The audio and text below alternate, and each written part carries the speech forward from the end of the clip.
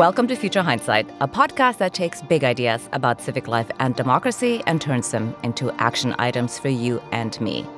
I'm Mila Atmos.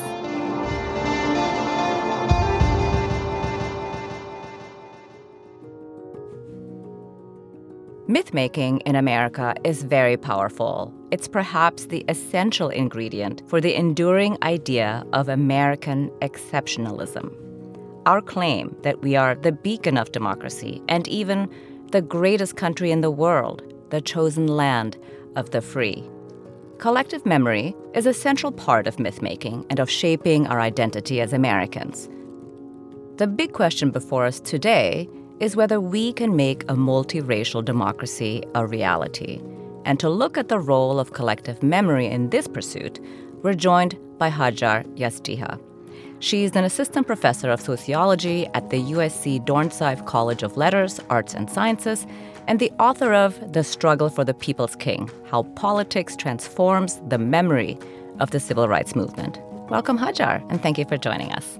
Thank you so much for having me, Mila. I'm really excited to be here. Oh, thank you. In your book, you examine how the memory of the civil rights movement is used across various social movements today. And I thought we should start with defining collective memory. What is collective memory and how is it made? Yeah, thank you so much for asking that. I think it's really common that we think of collective memory as the same thing as history. And it's really by dissecting just what the distinction is between the two that I think we can better understand why these revisionist histories take place, why they take hold. I think of collective memory in relationship to history as the way that history gets remembered. So if history is the kind of record of the past and it is an academic enterprise, you look for multiple sources of evidence, you triangulate. The difference is that collective memory is the way that we remember this history. It's the way that it becomes central to our idea of who we are as a people.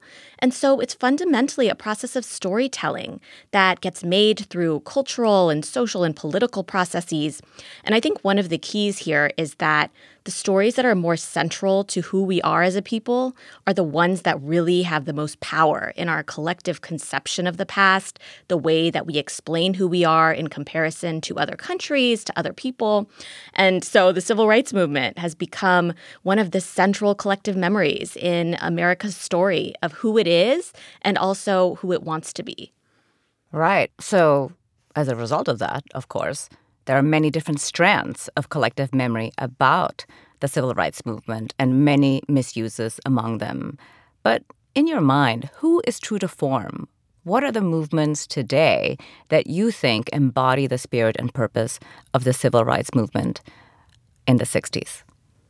It's a complex question because part of the story of collective memory is that it gets taken up in all sorts of different ways by different communities.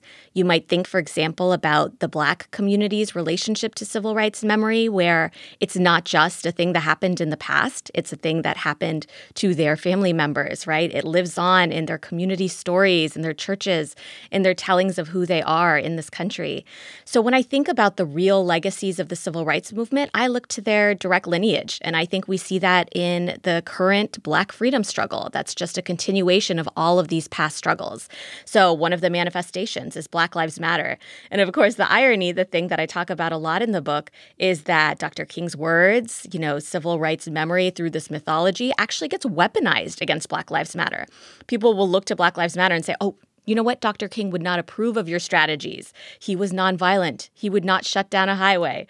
And of course, when we look at history, these are the very things that he and the civil rights movement did. It's that kind of gap that prevents us from understanding how those legacies have lived on and take shape through a lot of the movements that we see and perhaps criticize today. Mm-hmm. I want to dig a little bit deeper here on the legacy of the civil rights movement and how it relates to the Black Lives Matter movement. What is the direct line and how do you connect the two? Black Lives Matter itself is a movement that draws specifically on the foundational history of Black struggle in the United States, which precedes the civil rights movement proper. We often think of the civil rights movement as something that begins in the 50s, but historians have shown that there was a much longer struggle. It dates way back to the founding. There were the slave revolts. There were also the struggles after Reconstruction. And so there is a real through line when we actually understand how the history progresses, the fact that events in history are not moments that just end and then we start anew, that they are always building on. There's always these sort of conjunctural moments that become really pivotal for what comes next.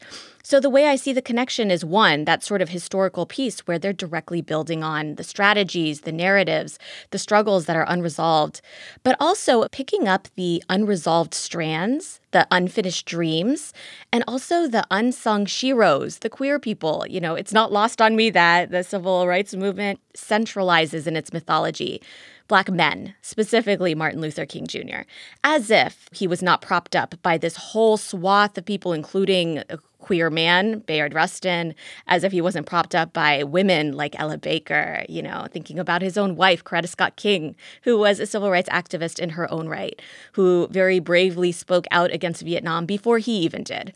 So I think part of the trajectory of Black Lives Matter as a continuation of this legacy is one where they're really trying to rewrite that history, to actually pick up the pieces that were conveniently left out, and then to use that remade collective memory to forge a more intersectional future that's really global in nature. It's not just centered on the United States. And so when we go back and we think about the last year of King's life, we think about how he was really fighting the triple evils of racism, militarism, and economic exploitation. So he was really taking on a kind of anti-capitalist stance. We see Black Lives Matter taking on those very struggles as well. So I really think part of it is about, for one, kind of looking back at the history to understand how they're creating that continuation, but then two, trying to understand how they're trying to build and fill in the gaps where perhaps they existed before. Well, it's good that you mention the totality of Dr. King's work towards the end of his life, because, of course, that's not really how we remember him today. And you just explained how collective memories are not fixed, right? That they are mechanisms of the powerful to reshape the narrative and make us remember things differently than they actually were. So in this context, of course, I'm thinking about the common way we think of the civil rights movement today as something that frames racism as a product of the past, and that racism is basically over. So how did Ronald Reagan's support for the commemoration of Martin Luther King Day sanitize and vacate, as you describe it, the memory of Dr. King? Yeah, this was one of the big findings for me. You know, I started writing the book thinking that a lot of the misuses of Dr. King and civil rights memory in present day were really a story about the backlash that comes out of the Obama era. So that was the story that I anticipated telling. And as I was digging in and doing the research, the story just kept going further and further back until it landed on the making of the King national holiday. And I described this as the real institutionalization of the collective memory of civil rights and of Martin Luther King Jr. And I think one of the big surprises was that the ideological debates that shaped the making of the King holiday, the very idea that so many were opposed to it. I want to remind listeners that in Dr. King's last year of his life, 75% of Americans opposed him. They disliked this man. Many, in fact, hated him. They thought he was a communist. They thought he was a troublemaker. They thought he was anti-American. And so the making of the King holiday wasn't a kind of natural progression that comes out of his killing for sort of these unjust reasons. It is something that is debated in Congress. Coretta Scott King is fighting for it year after year. And so finally it culminates in a lot of political pressure. So Ronald Reagan is opposed to it. He doesn't like King. He doesn't like civil rights. He's all about state rights that really preserve an individual's right to discriminate. And when he finally succumbs to this political pressure and realizes that he can actually woo some white moderates to his side by agreeing to sign the King holiday into law, he also realizes that he's going to do it in a very specific way. And so what was really fascinating for me was finding these letters that had been written behind closed doors where he had these political allies who were just really angry at him. They were thinking, what are you doing? Like, we hate this guy. Why are we going to commemorate him? Why are we going to have a national holiday and spend taxpayer dollars on him? And what happens is Reagan says, rest assured, we're going to commemorate a very specific version of Dr. King. We're going to remember him as a story of American exceptionalism, a story of colorblindness achieved, and so there's no longer racism. As Reagan says in a speech, he has lifted the great burden of racism from this country. And so, as you said, Mila, now racism is over. And he becomes used as a sort of symbol, a tool of the neoliberal market, right? It's a free market where anyone can succeed. Anyone can pull themselves up from their bootstraps. And through his presidency, Reagan invokes King time and again to actually roll back civil rights because he uses him as a symbol of how Americans can achieve anything. If Dr. King could do it, then you can too. So this is really the story that begins what I describe as this sort of fracturing of collective memory, where you have these two branches. One is really rooted in a deep, grounded understanding of Black communities that racism has not ended. And in fact, with King, it is now about to be exacerbated and sort of started anew. But also this other branch, which is the one that becomes co-opted by not just right-wing folks, but also progressive movements that mean well, but that potentially don't understand that advancing the colorblind cause actually means denying the continued existence of racism. Yeah, well, from there, it flows logically to how the right, truly the right, not just well-meaning progressives, has co-opted the civil rights movement for its view, and I'm quoting you now, that white Christian conservatives are the new oppressed minorities under multicultural democracy. It's like a sleight of hand. Tell us how this works. I describe it as a kind of Trojan horse. So Dr. King becomes this Trojan horse where you can package all of your anti-Kingian causes in his body, in his words, in his symbolic nature. I call him a kind of moral cloak that legitimizes a cause. And so you see him invoked in all sorts of different ways. And so for right-wing figures that are building on the legacy that Reagan has started, but that honestly preceded Reagan, because we could go back to the reactions to the civil rights movement as its gains were being made. There were many Americans who felt like desegregation, for example, voting rights, were actually going to take something from them. They felt like this was a moment in which they were being victimized, they were aggrieved. This was a threat to their own conception of self, of nation. And so that through line is really critical too, because I do think it helps explain how as King moved to the center of collective memory, as he became sanitized and whitewashed and sort of central to the idea of who the United States believes that they are, he became a symbol that was really ripe for the taking. And so for right-wing members who understood that King carried a lot of moral legitimacy, he carried a lot of public recognition and was this kind of moral, symbolic authority, that they could use him to advance these anti-King causes. This is everything from the Christian right using him to oppose LGBTQ rights to gun rights activists, for example, call themselves the new Rosa Parks. This also goes on to thinking about the repeal of affirmative action in present day and, even going back a decade with the Abigail Fisher case.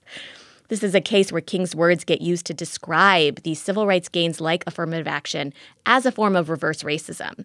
And so weaponizing the past against itself. And I think the danger is that it's created this fragmentation of social reality. We so often think about the question as one of political polarization. And one of the arguments that I really want to advance is that it's much more than polarization. It is a complete dissection of our social reality. We are living on different planets in terms of how we understand our present state of affairs. I agree, of course, that we are living in these parallel universes, if you will. But why is that dangerous to democracy? Because I think sometimes we understand this is so uncomfortable. We're so unhappy. We can't have conversations with old friends, depending on who you are, But, why is this so bad? Because I think the reaction among many people is to just dig deeper on their side. Yeah, that's the question that keeps me up at night, Mila. There's always a process of erasure that goes into the making of memory. There's no way we're ever going to remember everything that happened. It's part of our sort of social psychological makeup that we're going to try to remember the parts that feel good, that make sense. So there is a part of the erasure of Dr. King's radical legacy that tracks, right? It kind of makes sense when you think about it through that lens.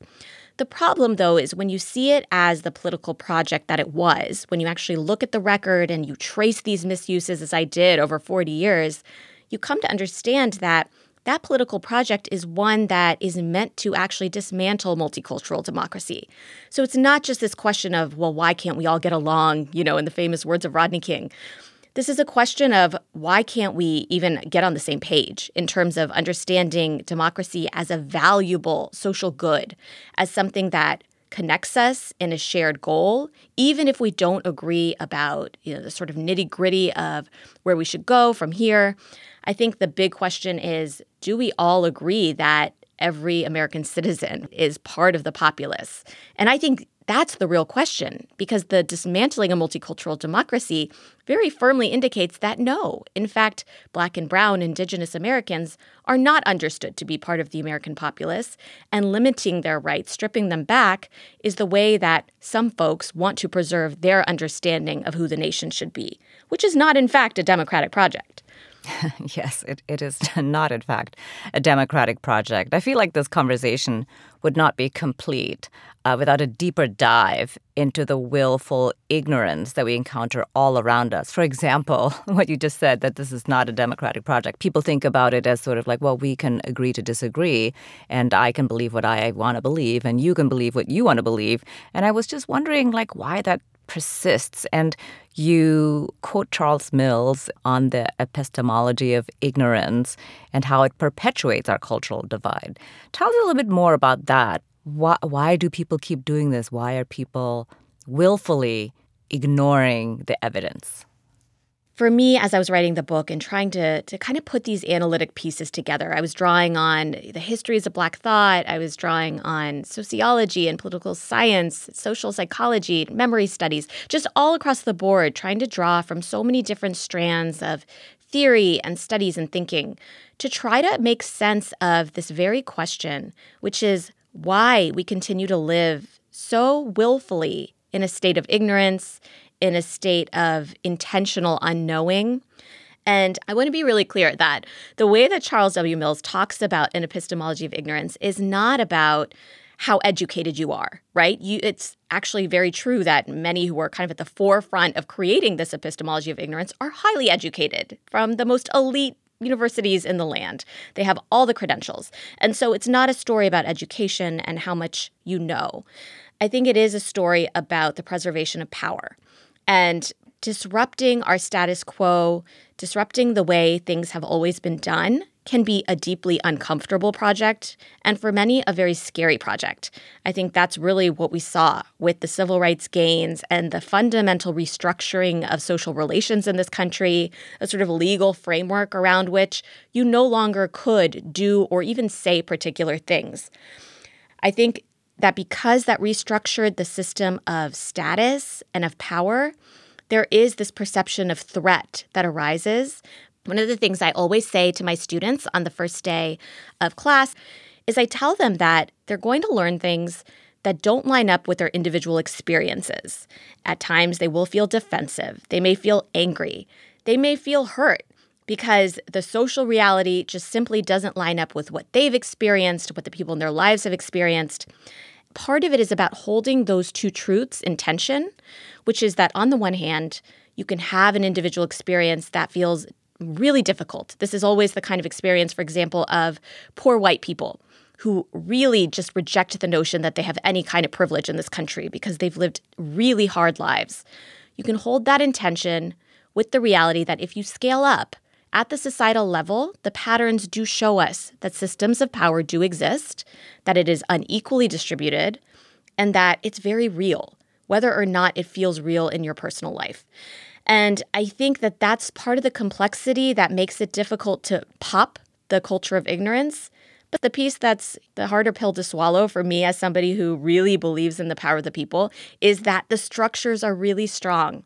The sort of 0.1% at the top that controls the narrative that has placed us in this situation of positioning us against one another, making us think that one another are the enemy. They are really good at pitting us against one another and maintaining that story and that culture of ignorance, because without it, they would not exist. They're the ones under the actual threat, and they know it. So it's really partly about the story of how the ignorance gets made, but then also how it gets maintained and how it's so difficult to eradicate. Mm-hmm. Well, this is a great Great answer. That really lays out why it's so difficult to dislodge ourselves of the illusion, that we want to keep being ignorant because it's very uncomfortable. I mean, Dr. King died for it, basically. And so if everyday people think, oh, I'm going to be this kind of person, who wants to do that?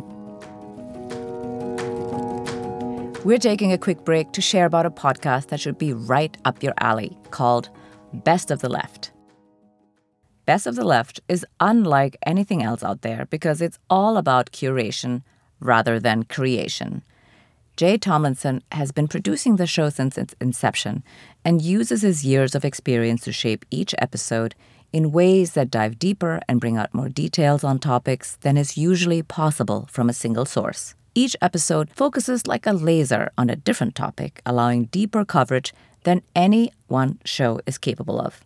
With a deep catalog of episodes, Best of the Left has effectively created an archive of the progressive movement over the past decade and a half. The power of curation is in the bringing together of a variety of voices that combined become greater than the sum of their parts. The show doesn't just curate news and opinion, but also activism, so listeners can turn information into effective advocacy. For instance, the show recently covered something that I've been curious about, the wellness economy and the deepening alienation being felt in response to consumerism in place of community. But if you only have time for one episode, make it their milestone 1500th show in which Jay sets aside his normal curation format and instead lays out as many of the smartest ideas he's had or come across in all his years of thinking deeply about politics. It's definitely worth your time. As you'd expect, you can follow Best of the Left anywhere you get your podcasts. And now, let's return to my conversation with Hajar Yazdiha. You also point to systems, right? So systems are very difficult to change. But so what's it going to take? What's it going to take to change us as a society, as a population? Education alone is not going to do it. You mentioned that, and I totally agree. I'm surrounded by well-educated people from elite universities, and they continue to have these odd beliefs. Yeah, that's one of the tough messages for me to share because I am a professor. And so I'm a professor who's saying education is not enough. I do want to be really clear, though, that formal education is not enough, as in reading books, learning things is not enough. Critical education, on the other hand, I see as essential. And the distinction there is that critical education is the sociological imagination that I just described when I talked about my students. It's the one that helps you connect your personal experience, what you're reading in a book, to a larger context, to understand the socio-historical forces that shaped it, to understand that it's always a kind of back and forth between your personal biography and the larger structures around you. And so it's not just the idea that structures control everything and, we have no agency. There's nothing we could possibly do in this world that would matter. It's the idea that once you can understand how knowledge is created and that there's always a project behind knowledge, right? You have to think about, who does this knowledge serve? What is the project here that inspired the knowledge in the first place? When you start asking some of those deeper questions, it unsettles the very foundations of the ground that you walk on. And again, that can be really uncomfortable and unsettling at first. But I say this as somebody who is in the journey, who has been doing this for some time. You find strength in it. If you're interested in trying to improve the world, if you're interested in trying to even improve the small neighborhoods where you live, even your own family, then that does have to begin with the critical education that really takes history seriously. Well, so let's talk about where we go from here, because what you also study is how groups develop strategies to resist, contest, and manifest alternative futures. And to set the table, you argue that we have not yet had a true racial reckoning. And that, of course, is about taking action. So what would a racial reckoning in this country look like to you? I really draw on the work, and it's a fabulous op-ed by Victor Ray and Hakeem Jefferson that came out in the wake, maybe the year after the George Floyd racial uprisings in 2020. And they write that America has never really had a true racial reckoning. It's the idea that a real reckoning involves atoning, actually truth-telling about the past.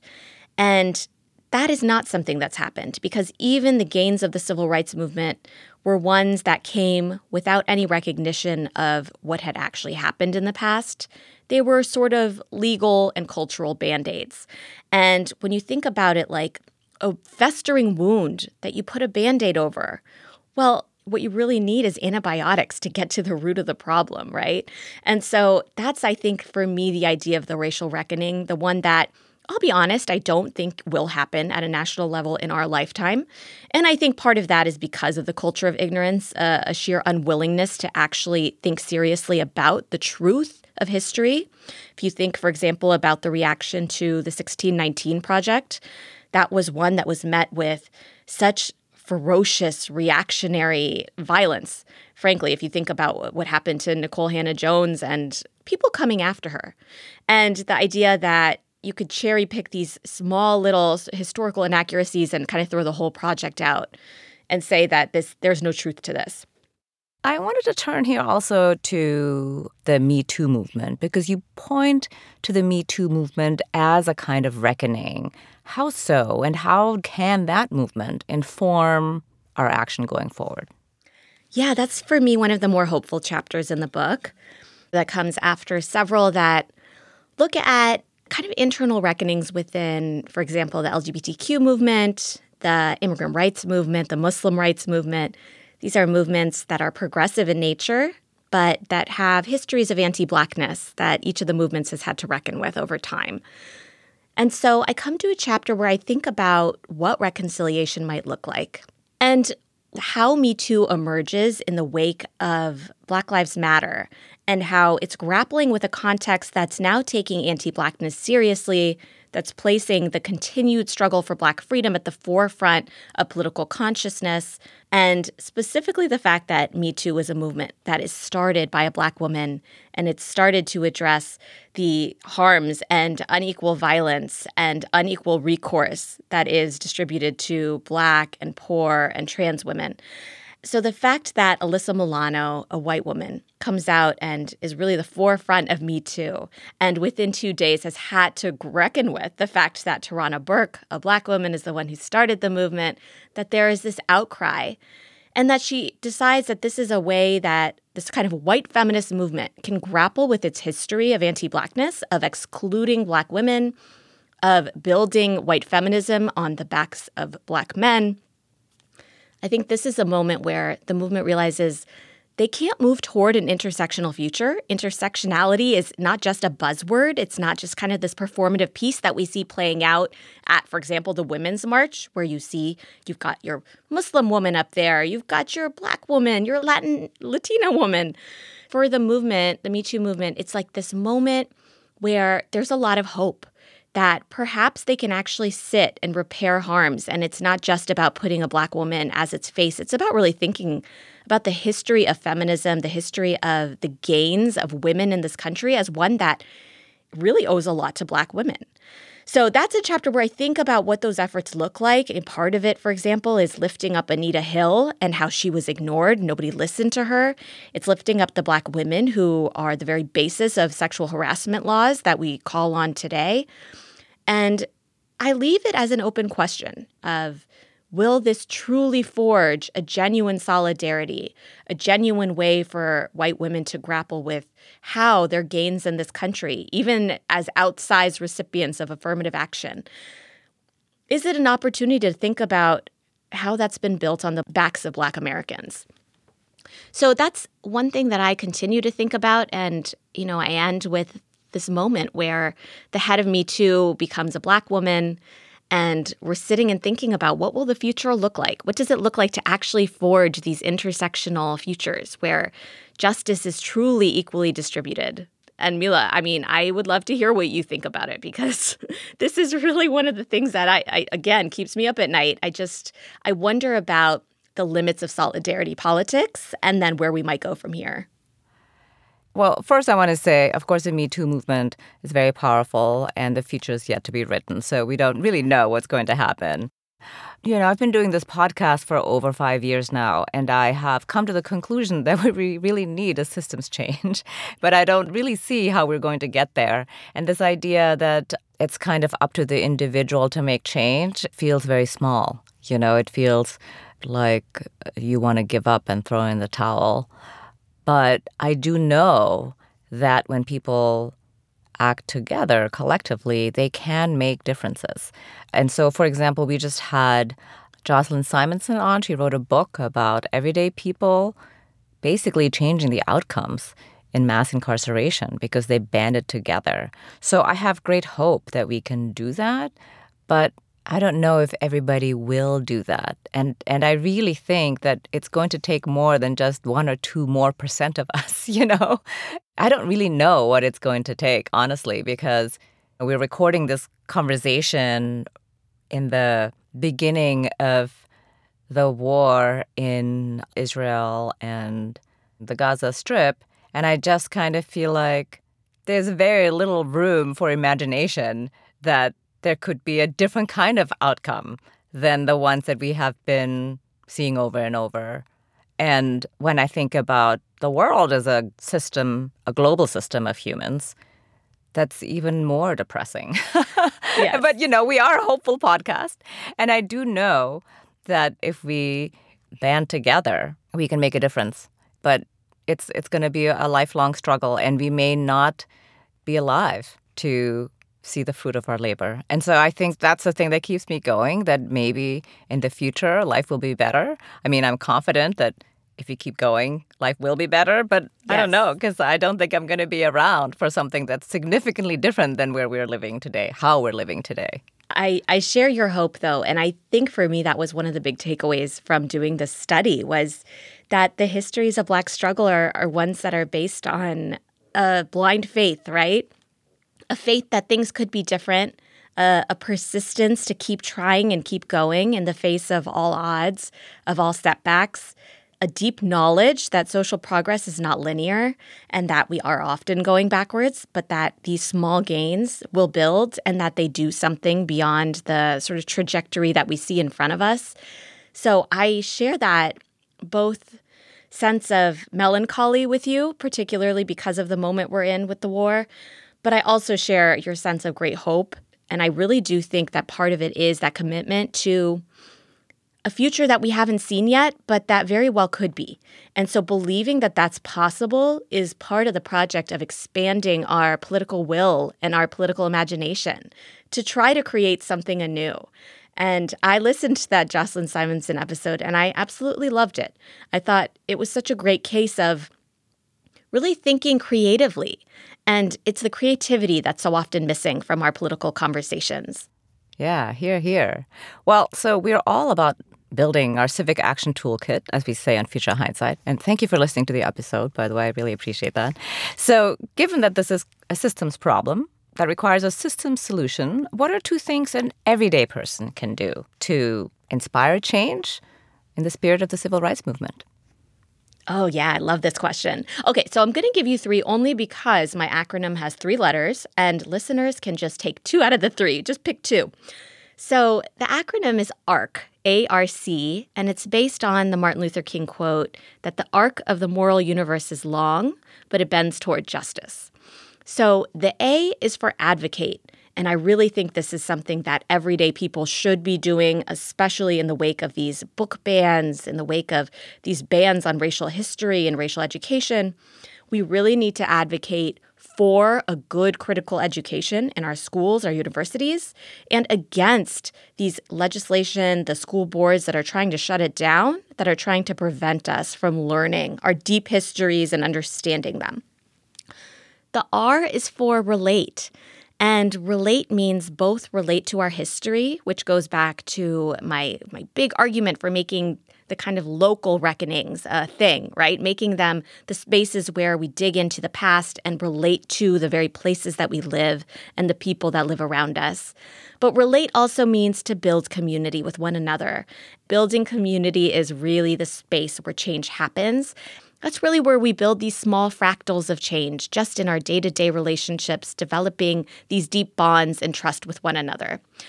And then the C is for create, because I really think the creativity is missing. I think we should sit together and dream together. And it's not foolish or silly. It's actually quite political and radical to sit and think beyond the boundaries of what we've been given. And so in your day-to-day lives, even if creation just means cooking together, gardening together, come together and create together, because I do think that it builds that sort of sense of consciousness, a connection to something beyond ourselves, and then a commitment to creating a better world. Love all of this advice here. So as we are closing out our conversation today, looking into the future, what makes you hopeful? Oh, my students. I think Gen Z is fabulous. So they are the most inspiring and hopeful generation because they have been dealt a horrible hand by us. I think this is a terrible economy for them. They are dealt just all of the kind of evils of technology, the repression that comes in every form, and they are dreaming big. I think there are many among us who are very quick to kind of jump to pragmatism and say, well, how are you going to do that? That's not possible. I think the Gen Z dreams are the ones that could very well save us. So I think that's really where the hope lies, is just giving them the space to do their thing. Hear, hear. Well, Hajar, thank you very much for joining us on Future Hindsight. It was really a pleasure to have you on. Likewise, thank you so much. Hajar Yazdiha is an assistant professor of sociology at USC Dornsife and author of The Struggle for the People's King: How Politics Transforms the Memory of the Civil Rights Movement.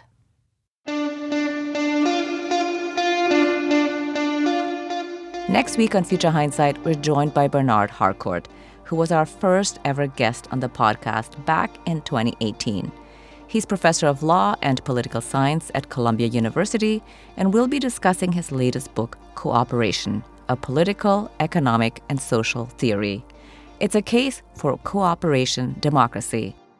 One of the most remarkable things about co-ops is that they are self-governing. They are democratic through and through. Now, the idea here is that basically in a worker-owned cooperative, the workers have to democratically self-govern. It's almost a training ground in democratic culture. That's next time on Future Hindsight. Did you know we have a YouTube channel? Seriously, we do. And actually, quite a lot of people listen to the show there. If that's you, hello. If not, you'll find punchy episode clips, full interviews, and more. Subscribe at youtube.com/futurehindsight. This episode was produced by Zach Travis and me. Until next time, stay engaged.